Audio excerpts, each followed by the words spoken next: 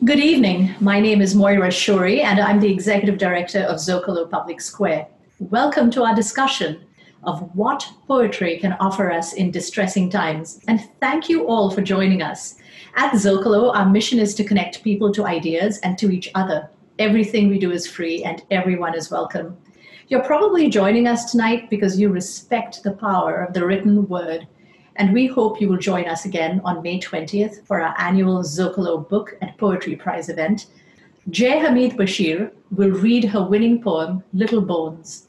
And our board chair, Chris Novoselic, will present our book prize to William Sturkey for his book, Hattiesburg.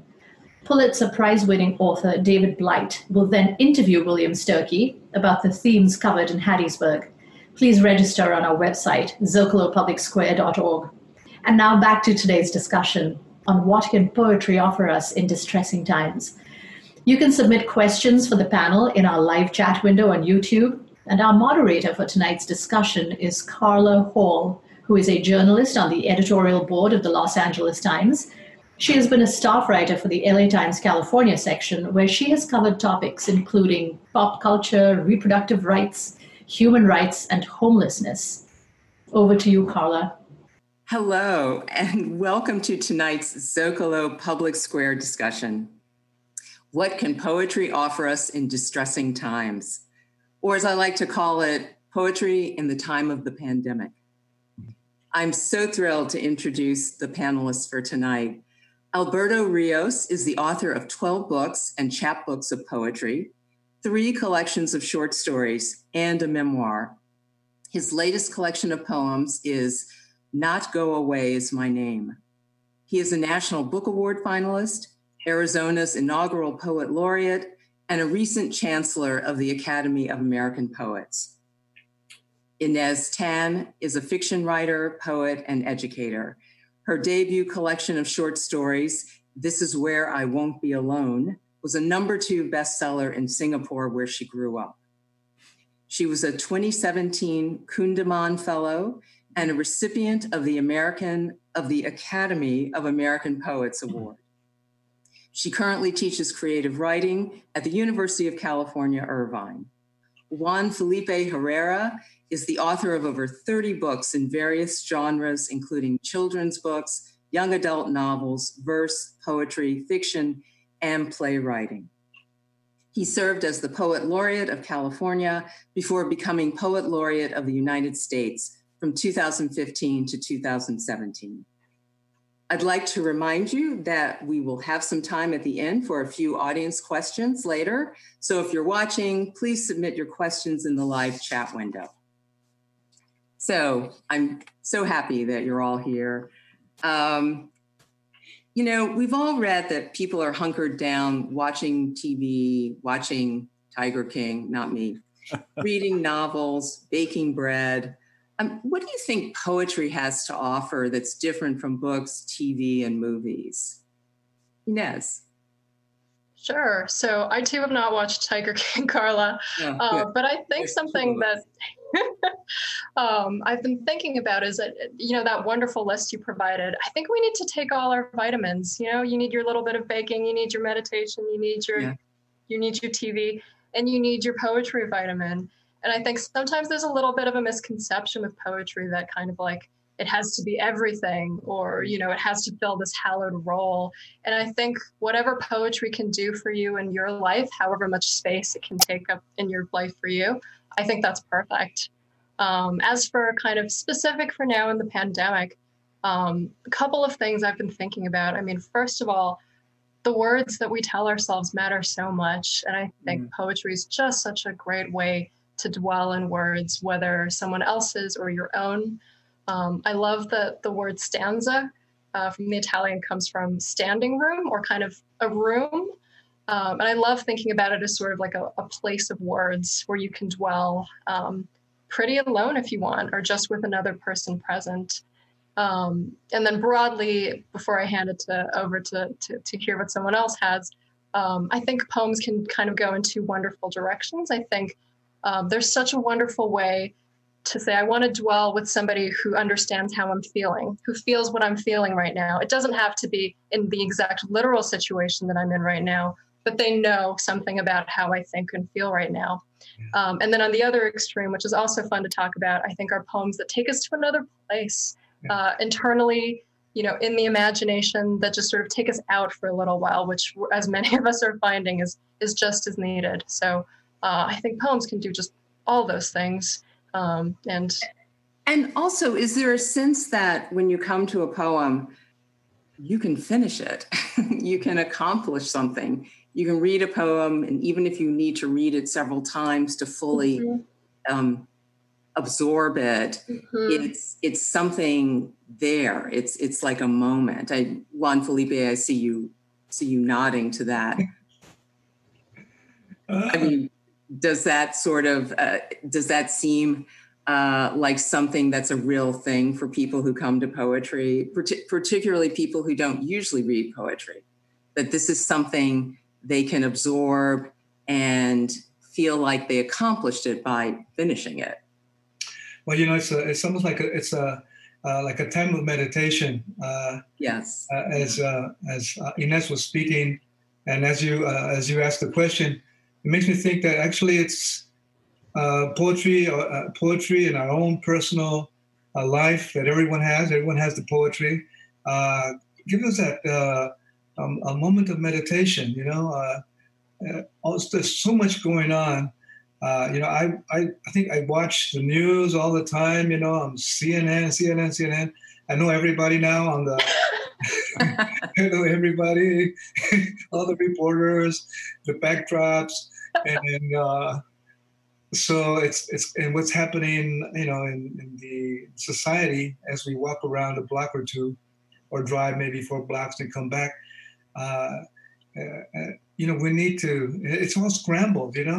It's like everything is scrambled or realigned. All the angles are off.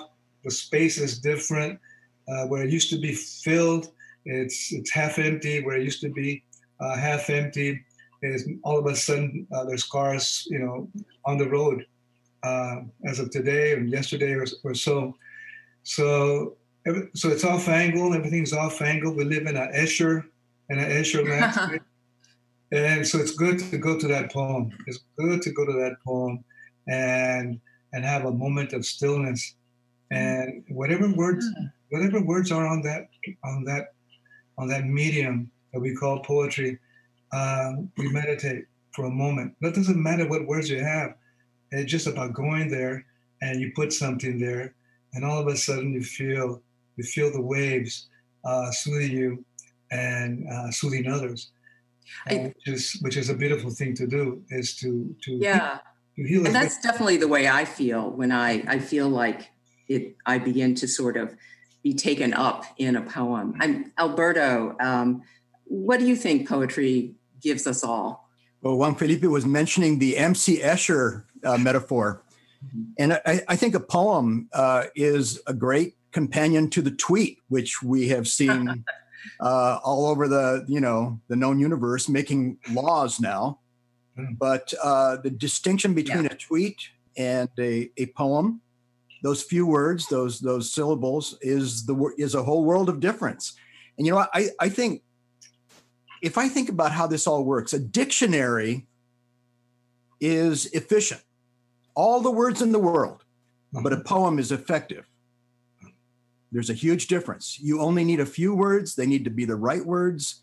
And in that moment, the world does something. It moves and all of that information, all of those words become a tool for you to use and create something from, rather than slamming you and you assuming that those words all mean something.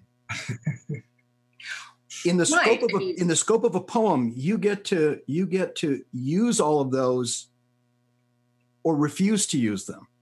And you make some choices and you live or die by that. But I think mostly in a good poem, something good comes out of it. I definitely think, there's such a curation of words in a poem. And there are actually not enough curation of words in some tweets. But Inez, I think you have a poem that captures the feeling of what's going on in the pandemic for all of us, A Quiet Night Alone. Could you read that for us? Sure. And could I speak just a little bit about how I came to write it? I think it's absolutely kind of one of the activities I've sometimes done at the end of a term of teaching is I give out these paint chips. You can see I have a couple of them here. And I find them to be really lovely. They have beautiful names. You know, this is Midnight Sonata. This is Wedding Cake. This is Toasty. Oh, that's great. My friend Samia Hack, who's a poet, kind of invented this game with me where we make a poem somehow from either the words or the colors. And we're sort of an activity I like to give at the end of the term is they take a couple of cards and I ask them to write a poem that would comfort somebody, because I think that's much in need in finals week. And I'm always a little worried because I'm giving them so many things to work around. They only have like 10 or 15 minutes, and they always write amazing, extraordinary poems that, you know, when they walked through the door, they looked like they needed someone to comfort them. And they could write this thing instantly that they felt would be a comfort to someone else. And so I wrote this poem actually because I thought, you know, I should give it a shot after making so many other people do it. So I'll read A Quiet Night Alone. And I think, you know, on the scale I talked about earlier, I think this is a poem that takes you more to an inner place, that asks you to just be present, in this case, entirely by yourself, but with the voice that the poem is giving you. So happy to read this.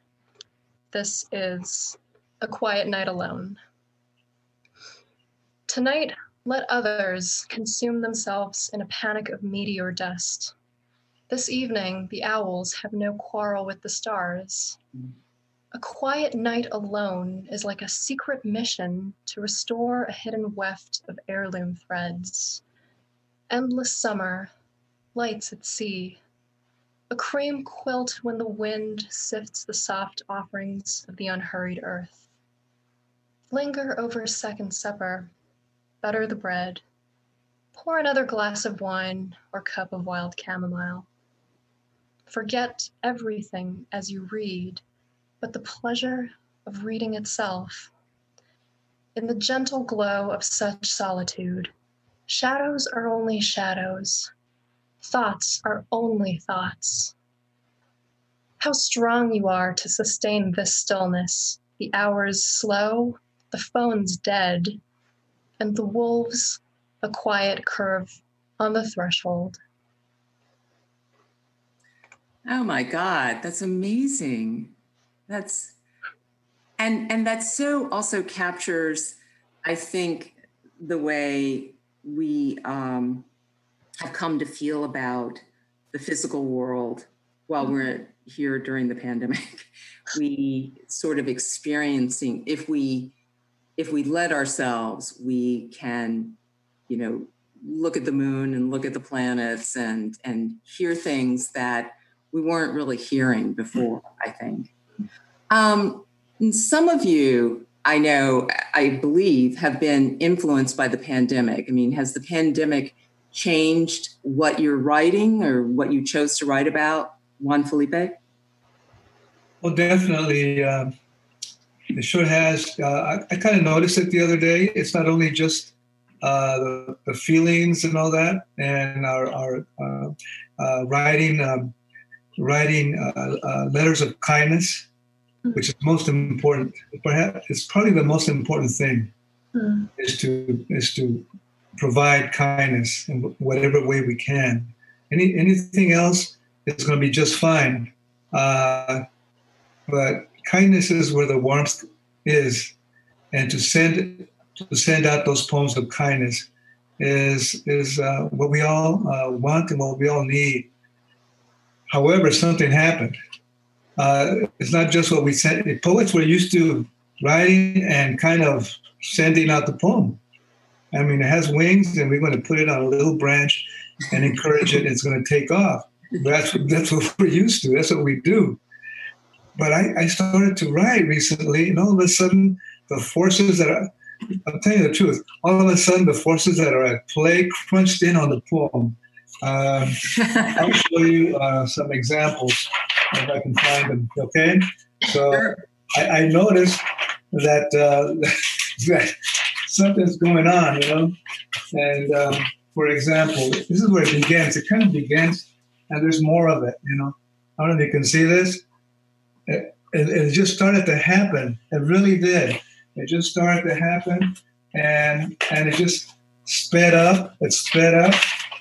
And is this the first time you've written poetry where not only the words, but the graphicness of it, the design of it was an important thing? Well, I love the graphicness of it, and that's for sure. But I noticed that this just, you know, I could have gone to 8.5 by 11 or whatever it is, and all of a sudden, this is taking place. So it's like this other force field. This other force. I'm telling you the truth. That's what's happening to all of us. We're experiencing a new force field. And we respond to it by staying home or by listening to CNN or by taking little walks or doing things differently because we're being moved by what's taking place. That's the way it is. And I saw it crunching in. I see that force field crunching in of the poems. Well, now, can you read Social Distancing and tell us a little bit about what made you decide to? First of all, I love the fact that it's like the spokes of a wheel coming out from this central mantra, which is what healing comes or something like that. Healing begins. I called on a good friend of mine, one of my a great artist and poet here in Fresno State, Anthony Cody, and he's kind of the magician of working with applications and making things stretch and bend. I said, Anthony, I'm done with this. I'm done with this poem. Can you just throw your magic on it? So this is what he did. I go, that's exactly. Thank you. I said, this is exactly where I'm at, and so he definitely gets credit on this poem. Social Distancing with design from Anthony Cody. And you could start anywhere. So let's start up here. Grocery bags have a tendency to wobble. You can crash into the toy section. Flaring stars create another star. The basketball will dunk you up.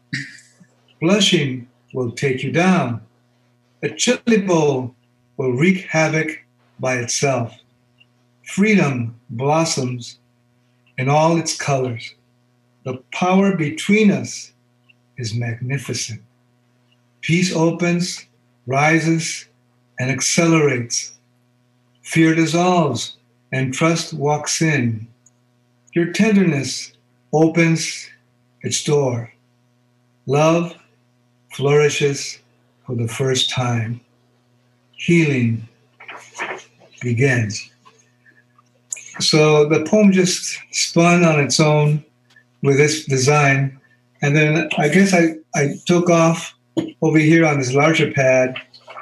And before I knew it, it turned into spirals and atom shapes and all that. And I'm kind of surprised. I love doing it, but I'm kind of surprised because it accelerated. It accelerated. And that's what's going on.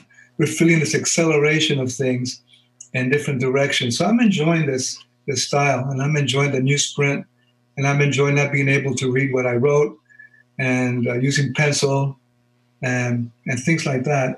But the key is to let go, and the key is, in this case, healing begins. Healing begins. And that's the goal, kindness and healing. Yeah, I like that you mentioned kindness. I try to be kinder during this whole thing. That's amazing. It's like poetry and artwork together for you. And Alberto, what about you? How has the pandemic, if it has, affected what you write? Well, I think the pandemic, one of the things that's important to me is that it tries so hard to rule my life, and I don't want to let it. Mm-hmm. And so sheltering in place is just one in the great cosmic, checklist of all of the things that we really can do. Mm-hmm. Now, I think loud is a magnet, and the pandemic right now is very loud, and we're all looking at it instead of looking directly the opposite to see what is happening, which is actually our bigger real lives, the history of our lives, the future, everything else is kind of opposite the pandemic. So for me, I think writing about the pandemic, all of the writer's tools are taken away. We don't know we don't know what characters can be trusted. We don't know the end of the story. We don't know, who can be trusted. What's the truth? What's the plot? It's all sort of in the middle in medias res right now. Yeah. And so as a writer, you're all of the controls you might think you have aren't there. And digesting it is just not happening yet. I feel like a cow there. I need a bunch of stomachs to start digesting it because everything seems like a new set of facts every day. Yeah, that's right. So as I write, when I'm writing now about the pandemic, it seems to me so clearly I'm writing not about the pandemic. Mm-hmm. Of course, that still means it's counter to it. It's still there. But I think I'm simply looking around as opposed to at. And I think when I write, that's what I'm doing right now. Is there any possibility that the pandemic just allows you all more time to write whatever you were writing before the pandemic? Mm-hmm.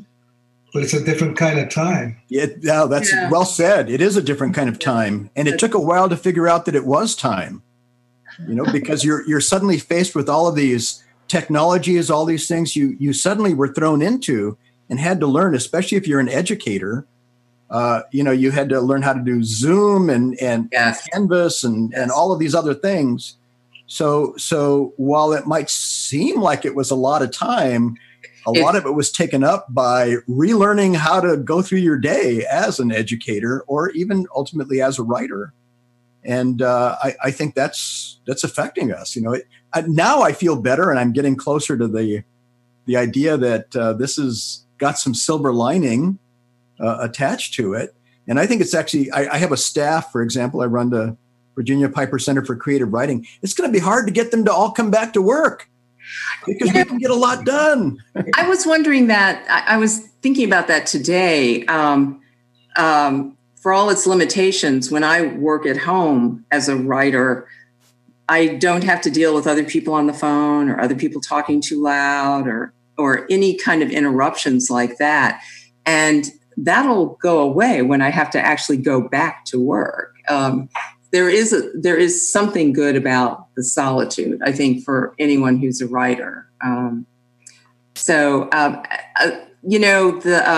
description for this panel on Zócalo asked this question: what is it about poetry that allows you to escape your greatest anxieties, find space for introspection, or even achieve a catharsis? Which is a lot of pressure for a poem, I think.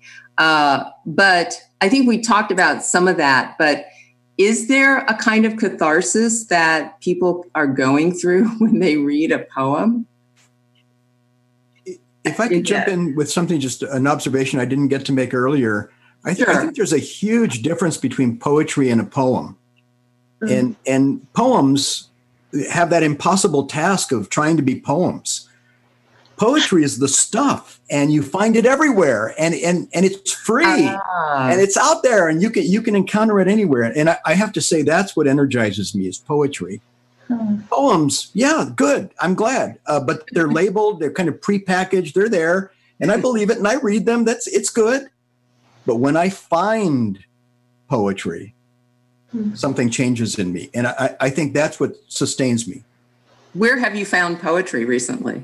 Well, by looking all around. And I think looking up, looking down, listening to my neighborhood, listening, tasting what's in my refrigerator, no matter how many months back it goes, the human things. And I think that's different from picking up and reading a book or a poem in a book. It's different. They're connected, don't get me wrong, but it's different. Well, on that note, I was wondering if maybe you could read the morning news. Sure. Because to me, I've been thinking a lot about birds and what I hear them trilling and singing, and I find an enormous amount of poetry in it. So if you could read that would be wonderful. I'd be happy to do it. I have a new app, by the way, when I go walking that will identify bird calls. And I love it because I can never remember, but I always want to know. I'm always hungry every day to relearn the name of something because it seems like the name doesn't stick, but the song does. This is called The Morning News.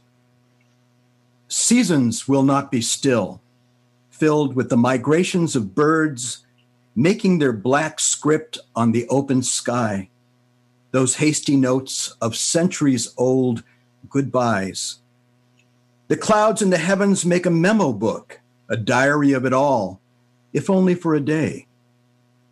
The birds write much, but then rewrite all the time. News continuous, these small pencil tips in flight. They're not alone in the day's story. Jets, too, make their writing on the blue paper. Jets, and at night, satellites and space stations. Like it or not, we are all subscribers to the world's newspaper, written big in the frame of the window in front of us. Today, we wave to neighborhood riders on horses. We hear the woodpecker at work on the chimney. There is news everywhere. All this small courage so that we might turn the page. It's so lovely. And I love it not because of the newspaper metaphor, but because of the poetry of the birds. You know, when I was asked to do this, I began to randomly read through work by all of you, and I found so many things that I loved that have nothing to do with the pandemic. They're just observations of life, and I think that's really what I crave right now.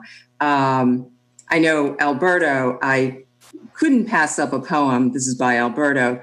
That is the title alone is a poem. Teodoro Luna confesses after years to his brother Anselmo, the priest, who is required to understand, but who understands anyway, more than people think. How can you not read that? And then it's about, I love the first lines, I am a slave to the nudity of women. I think this is a time when everybody can rediscover passion and sensuality in reading. And that's what I came across from you. And I wondered, when you're reading poetry at this time, what is it, when you're reading other people's poetry, what is it that you're looking for? Oh, it's the finger snap.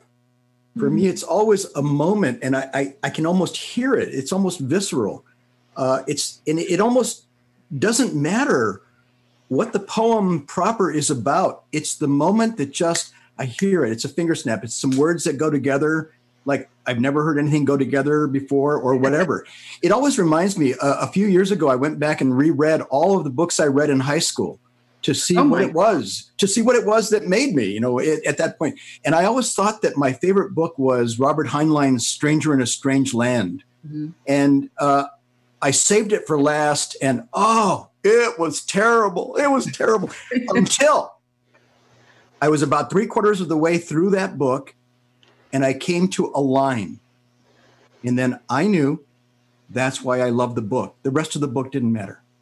Oh. One line. And it helped me understand what I feel as a poet and as a reader of poetry.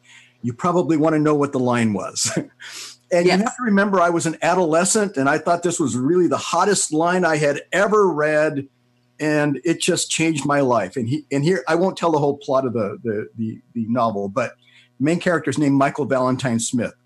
Mm-hmm. And the line was, when Michael Valentine Smith kissed a woman. You've got to know that even the word woman to an adolescent, by the way, was a very hot word. When Michael Valentine Smith kissed a woman, that's all he did.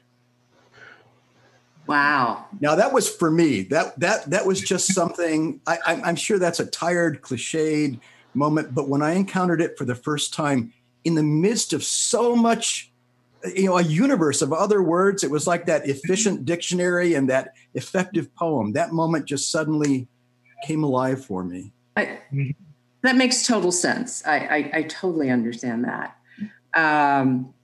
And when I was reading through Inez's poems, I was struck by all the things that speak to you or that I found in your poems. I love your poem, Not Cute, that speaks to regular life and fear and annoyance and fear of aging, annoyance at being too known. I love the line, I've never respected anyone I couldn't fool. And I think all of our fears are magnified as we sit at home, even if we're busy, which all of us are. There's a sense of brooding about who we are and who we should have been and who we could be and why haven't we accomplished all that. And I know you have some thoughts about fear, Inez, and how you work with it. Sure. I think it connects back when you were mentioning, can poetry be a kind of catharsis? And, something I've been thinking about with writing so much is it helps you release something. It doesn't have to mean that someone else needs to read it, but I think that's one of the best reasons to write. It can just be for yourself. On days that I can't find myself, creating a full poem, I'm journaling a lot right now, and I cannot recommend it highly enough to anybody. But that reminded me of another exercise that I do with my students sometimes, which is I ask them, what's the central emotion that you think that you write out of? The poet Katie Peterson has this theory that every poet writes from a central emotion. And it doesn't mean that their poems are about that central emotion or that it even mentions it, but there's something coming out of it. The examples include, like, for Richard Sykin, it's panic. For Mary Oliver, it's relief. Mm-hmm. And we do this, we sit down for a while and we kind of make we make a big chart and we ask ourselves questions and we think, what is that central emotion that I come back to that gives me my energy, that gives me something to write from? And, I too had to do the exercise because I assigned it. And I realized when I did, to my dismay, I think my central emotion is fear. I was really hoping it was something else, but I think it's fear. And, but the happy thing, I think, is that my discontent led me to think, okay, are there ways of using that, though?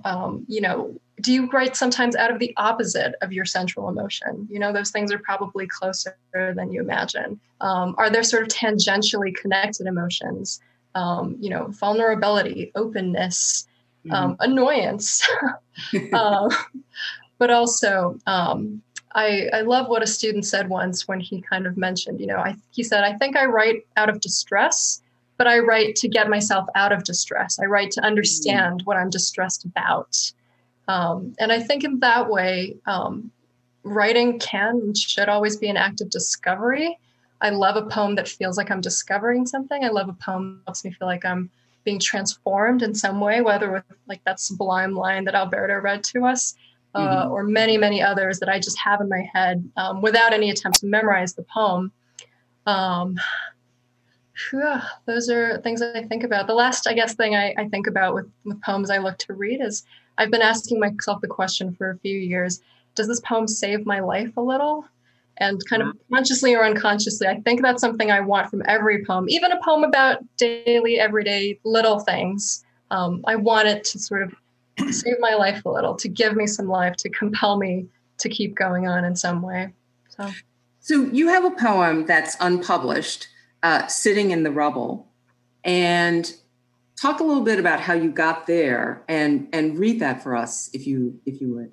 Sure. So that poem, I didn't write it in the pandemic, but I wrote it in a season of my life when I was in worse shape than I was now that I'm in the pandemic. Just a dark emotional place. And the title, it felt like I was sitting in the rubble, of something that had kind of collapsed around me. Sort of a way came together was a friend of mine, Kaylee Dorfman. I was kind of complaining, I was talking about how sad I was. And I kept saying, but I shouldn't complain. Other people are in worse pain than me. Other people are suffering more. And she just looked at me and she said, pain is not a competition. And I loved that. And I think, there are sort of hierarchies of who gets to talk about their pain and who is allowed to share their pain. And something I think that, going back to that kindness that Juan Felipe mentioned, I think right now we're listening so much more to one another. I think we're inviting more people to speak and share from whatever they're feeling. So hopefully this poem does a little of that. So I'll read Sitting in the Rubble. Still, outwardly, I go to work.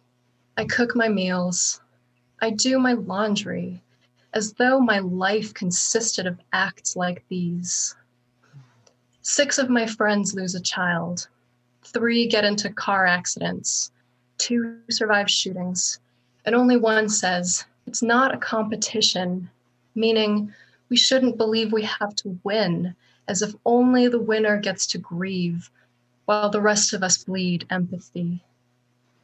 Through it all, I think of you. Every day I miss you. Happy are the brokenhearted, for they do not condemn what they have come to understand. That's it. Yeah, that's amazing. And it's beautiful and heartbreaking at the same time. I think that speaks to all of us. I want to mention that when I was looking for poems by Juan Felipe, I, of course, was drawn to anything that I could remotely tie to the pandemic. And I came across a poem by Juan Felipe titled, We Are Remarkably Loud, Not Masked. And I thought, something about masks. And in fact, this was written 5 years ago, I think, about the unjust deaths that befell Trayvon Martin, Eric Garner, and some other young men. And this was actually more a call for us to not be silent in the wake of their deaths. And this is a call for us to shed our masks as opposed to what we're all obsessed with now. A lot of your poetry has confronted racism and violence. Are you thinking a couple of things? Are you struck by the appalling shooting death of Ahmaud Arbery that has been in the news, the death that happened in Georgia? Oh yes, I'm totally struck. I am. It's like a sledgehammer. It's incredible. It's so cruel, so brutal. Mm-hmm. And here he is running in where he usually runs and jogs where he's usually jogging. People know him. The neighborhood knows him. Mm-hmm. And all of a sudden, these two men approach him and pull out a big gun, a long gun, a short gun, doesn't matter. And within seconds or so, he gets shot. And it's just another version of what has been happening to young Black men and Black women too. And what is it? It's when is this going to stop? This wheel of annihilation, this wheel of cruelty, this wheel of targeting human beings, African American human beings. On and on and on and on and on, on and on and on. And I know we don't get used to it. We say we get used to it, but how could we get used to this? There's no used to. And we turn away, we really can't turn away. Yeah. And we begin to agree. We begin to make an odd agreement, even though, because it just happens, it keeps on happening. And the question is, how do we stop it? The question is, how do we change this? And one person cannot change it. We all can't change it. And that's the question. Not the economy, not all that other stuff. The question is, are we going to put out this suffering? How are we going to just stop this suffering and stop this brutality? That's the question. Mm-hmm. Mm-hmm. No, it really struck me because of the uninhibited killing of this beautiful man. Do you think you'll be writing about that, or do you think? I mean, is that something that just comes organically, and you'll have to let it marinate before you know? Oh, it's all organic, It's all organic. Definitely, I definitely will. Because, the fire, the fuel, it starts boiling, We begin to feel what's going on. It affects our lives. We see it. We listen to it. We know about it. And we naturally respond. And let's do that, I will do that. That's a good thing to do, to respond, to send letters, to send poems. I remember when the Sandy Hook massacre took place at elementary school. I was working at UC Riverside, and I asked my students, "Come on, let's write some poems for that community in honor of those children and teachers and principal." And the group did. We sent them to the Gazette there, and that was it. I was happy that we accomplished that. They were happy that they accomplished that. And maybe a number of months passed by, maybe a year passed by, and I was doing a reading in San Francisco at the Jewish Cultural Center. And a woman walked up to me and said, on the stage, she said, "Oh, Juan Felipe, thank you for those poems that you sent us, the poems from the students." And that's nice, yeah. That was good, you see. Yeah. That happened. So yes, definitely. This is in the midst of the pandemic, which is brutal, of locusts invading, of storms of locusts in Africa. And what are these new hornets coming around, chewing up everything? Yeah. And the dismantling of our relationships, our positive relationships in the world. And now another brutal murder in front of our eyes. So, it's time to touch base and acknowledge that we're all sisters and brothers.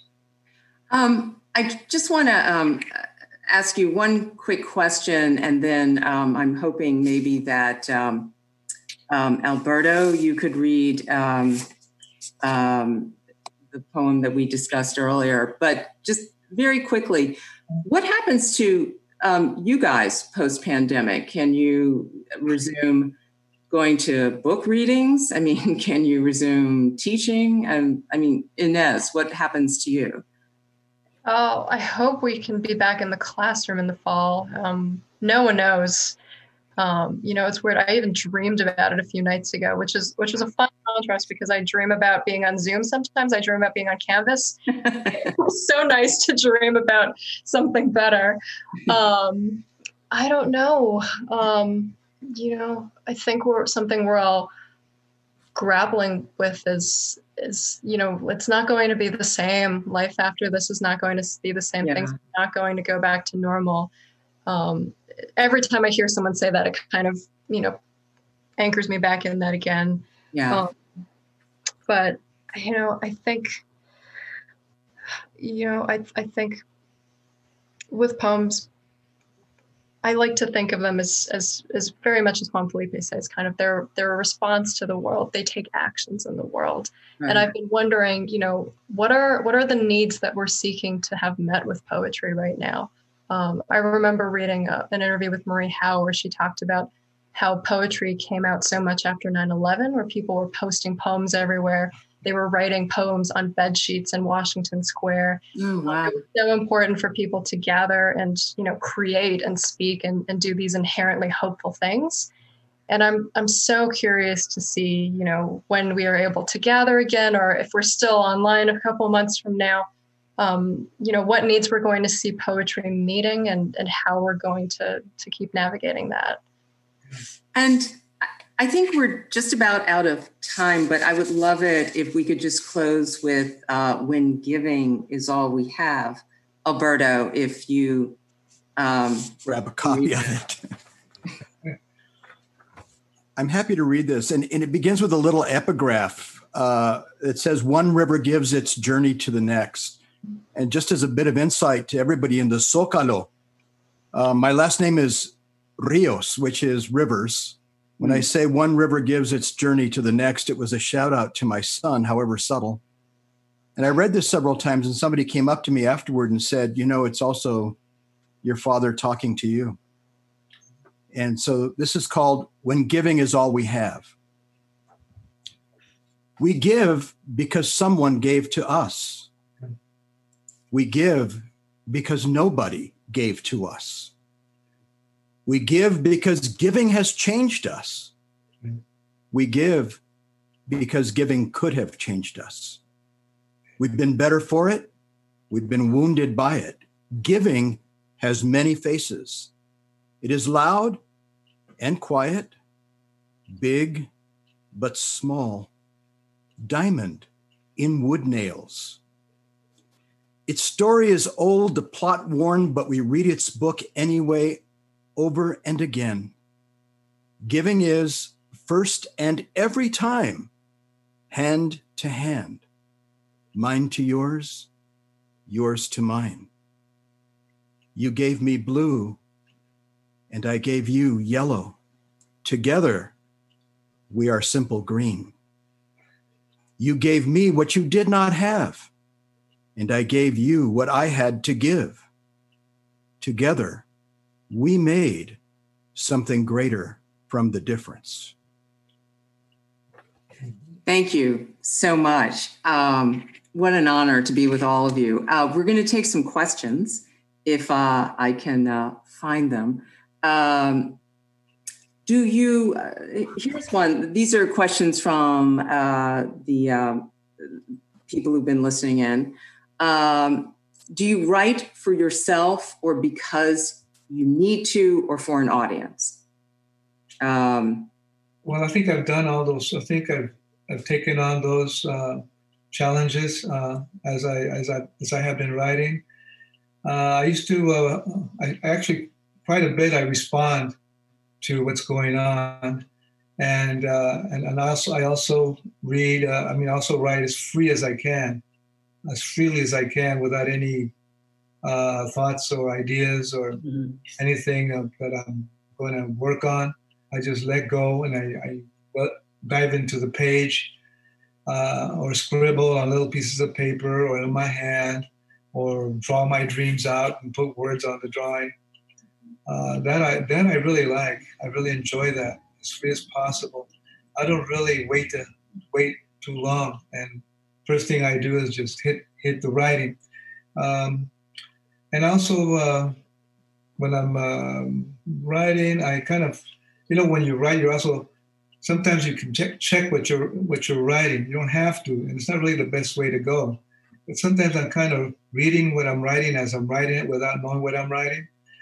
And at that time, I began to notice that I'm not getting deep enough. I know I'm not really inside that poem. I know I'm still skating on the glass of the poem. And it's hard to get in there. You have to knock on it, stomp on it sometimes. And I know that if I do that, a geyser is going to come up, and that geyser is going to have this incredible insight that I know is in there, but I just can't keep on skating and just blah, blah, blahing and throwing my smart words around and pushing the it's not going to work. So I have to literally carve it out and go down as deep as I can, and it happens. Sometimes it happens. That's it right there. This is a really interesting question, and I know you all have thoughts about this. What poets or authors do you recommend reading during these times? And I know, Inez, you have curated a pandemic playlist, which I believe we're going to put out. Just give us like 4 people who are on that list, and then maybe Alberto, if you have some ideas for your pandemic reading list, let's hear it. Oh, great question. And I got so excited. I had so much fun doing it. I curated 2. So those will go up on Zócalo tomorrow. All right. One of them is the sort of like dwell in place, and one of them is the escapism fun. So a little bit of something for every mood. There's a poem by Marilyn Nelson who's on that list called Not My Bones. I find it absolutely arresting. It begins, I was not this body. I was not these bones. The skeleton was just my temporary home. And it's so intensely sad. And everyone who listens to it feels how joyous it is at the same time to think that with all the limitations and pains and illness of our body at times, as of course we are our bodies, but there are moments to be able to step back and say, I was not this body. I find that poem intensely moving every time I read to it. And it's a rhyming one, so everyone loves that. It's wonderful. There's a poem on there by Emily Dickinson, one of the few sort of, not ways past poets. I tend to try to recommend contemporary living poets. But there was a poem there that was so meaningful to a number of students this last year. And it was such a revelation to them because they felt like they didn't understand poetry. It was too difficult, or it was too obscure. It was like this hidden code. And when they read a particular Emily Dickinson poem, who's not got a reputation for being super, lucid immediately, it just connected so intensely with something that they had experienced. So the poem is, after great pain, a formal feeling comes. And it's about, the formality of poetry is a way to hold your grief, among other things. But it's a small poem that I find myself turning to often when things get rough. And I could go on, but I would be happy to post links widely to this tomorrow. Alberto, do you have some thoughts on that? Yeah, I have to say I am the worst person in the world to ask this because I'm such a believer that my discoveries are not somebody else's discoveries. So I don't have a list of names. Marilyn is a great choice. There are so many great things happening out there. I think somebody simply has to venture into it all. That said, I want to echo something Inez is saying, something I come back to, and I cannot explain why. It's so simple. It's almost nothing. And yet I cling to it. And it's also from Emily Dickinson, but it's not one of her poems. It's out of her letters. Oh. And so as I said before, I'm not looking into poems. I'm finding it other places. And here it is. This world is just a little place, just the red in the sky before the sun rises. So let us keep fast hold of hands, that when the birds begin, none of us be missing. Wow, that's amazing.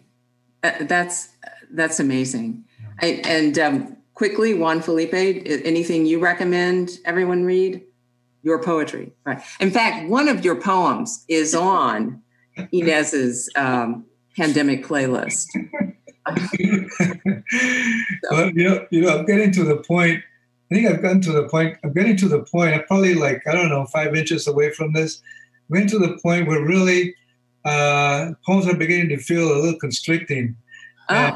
But like everyone has said already, they're really everywhere, and inside and beyond the inside and outside. Yeah. And so I've been feeling like just getting a big roll of paper and rolling it around the trees and throwing it up to the clouds and then bringing it down and see what it says, because it really is like that. It really is like that. And a tree is just bristling poems, and the clouds, they lay up in certain patterns sometimes, and they flare out, and there's particular formations, and that's a big poem. That's a big poem. Why am I going to come down to a piece of paper like this? You got the whole sky, right into a poem, and everything's a teacher. Everything's a teacher. So if you stop all the machinations of our lives, just stop the machinations and turn to a tree, believe it or not, or the leaves, or someone mentioned the birds and all that. Just get rid of all the furniture here, get rid of all the furniture, and let life, big life, imprint that poem on you, and you're good. You're good, and that's what I'm feeling, at this time. Let's put the furniture away, even just write poems, of course. I'm going to be scribbling on this big pad, but also open up to the bigger voices and the more profound voices and the ancient voices. So that's what's happening, my dear friends. So we apparently only have time for like one or two more questions. And this really struck me. When do you know when one of your poems is finished? When it stops. Inez?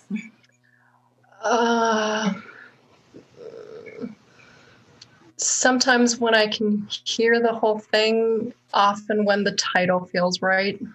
Mm-hmm. Okay. Alberto?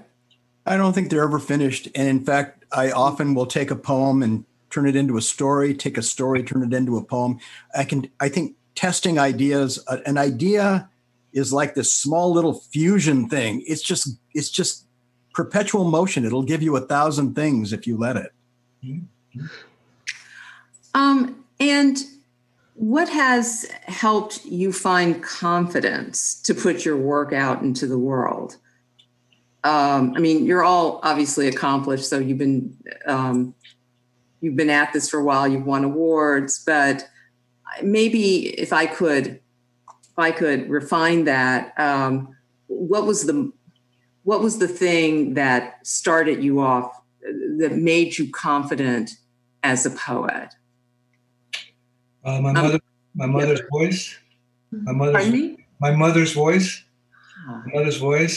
And friendship. Friendship. It's good to write on your own by yourself. Of course, that's what we do. But friendship and others writing and conversations, that makes you buoyant. And you have to dive into it. You have to dive into that big audience. Just got to dive in there. Maybe you'll land on your earlobe. And that helps. That helps. Little by little, that confidence builds. I was the last one to feel confident. Inez? I love that idea about friendships. I think all poems talk to one another. I think of poems as being in sort of this great river. And I try to tell my students, and I tell myself this every day too, you can take part in that. I think when you're able to feel that, sometimes you're the hardest one to convince of that. Other people can tell you, but you have to tell yourself. Mm-hmm. But I think when you're ready to say, my voice matters too. I can read poems, I can write poems, I can talk back to the poems that I've loved. I think those are kind of the moments when I feel like, yeah, let's send some poetry out. That's great. That's good advice for life. Alberto? For me, this is going to sound a little bit ludicrous, but I mean it. When I first started, I thought I invented poetry. I didn't come from writers. I moved toward them. And the whole time I was growing up, I mean, everybody will have gone through their educational system in different ways, but poetry just simply wasn't part of mine. It was a tough school. Yeah. And so I was writing in the backs of my notebooks, which is where you go to get in trouble. You're going to create a spit wad or write a note to somebody or whatever. And I was going there because what I was writing didn't fit anywhere else. There was nobody to show it to, nobody to give it to. And so I was writing something. And this is a little sad. I mean, I couldn't show it to teachers because I didn't know what teacher to show it to. I couldn't show it to my parents. That's the law of being a kid. Yeah. And I couldn't, and this is sad. I couldn't show it to my friends in the beginning because I knew they weren't doing that. And in that sense, it was mine. I was inventing it. And it wasn't until I got to university that I started, I took a class. And by the way, I took a class, my first poetry class, I only took because it was the year that computers came to universities. And I was doing what everybody in the entire country was doing that year. The two friends of mine that went to university with me, we were in my bedroom and we were looking through we were reading a book harder than we'd ever read a book in our lives before. And it was the university catalog. And of course we were looking for the easiest courses we could find because now pre-registration was possible. You didn't have to go through your advisor. And I came to English 9. And it's so weird. I thought I would never take an English class ever again. I had been through freshman English and never again. It was almost by accident. Freshman 9, I'm reading it almost by accident. And I get to the end and it says, no final. I signed up for it in a heartbeat. I didn't know what I was getting into. And the truth of it is when I first took class, I purposely wrote some things in Spanish to begin with because I knew nobody else in the class could read it. Yeah. And well, it started like that. That's really interesting because there is one final question, and this is a really interesting one. What advice do you have for new immigrant poets to the U.S.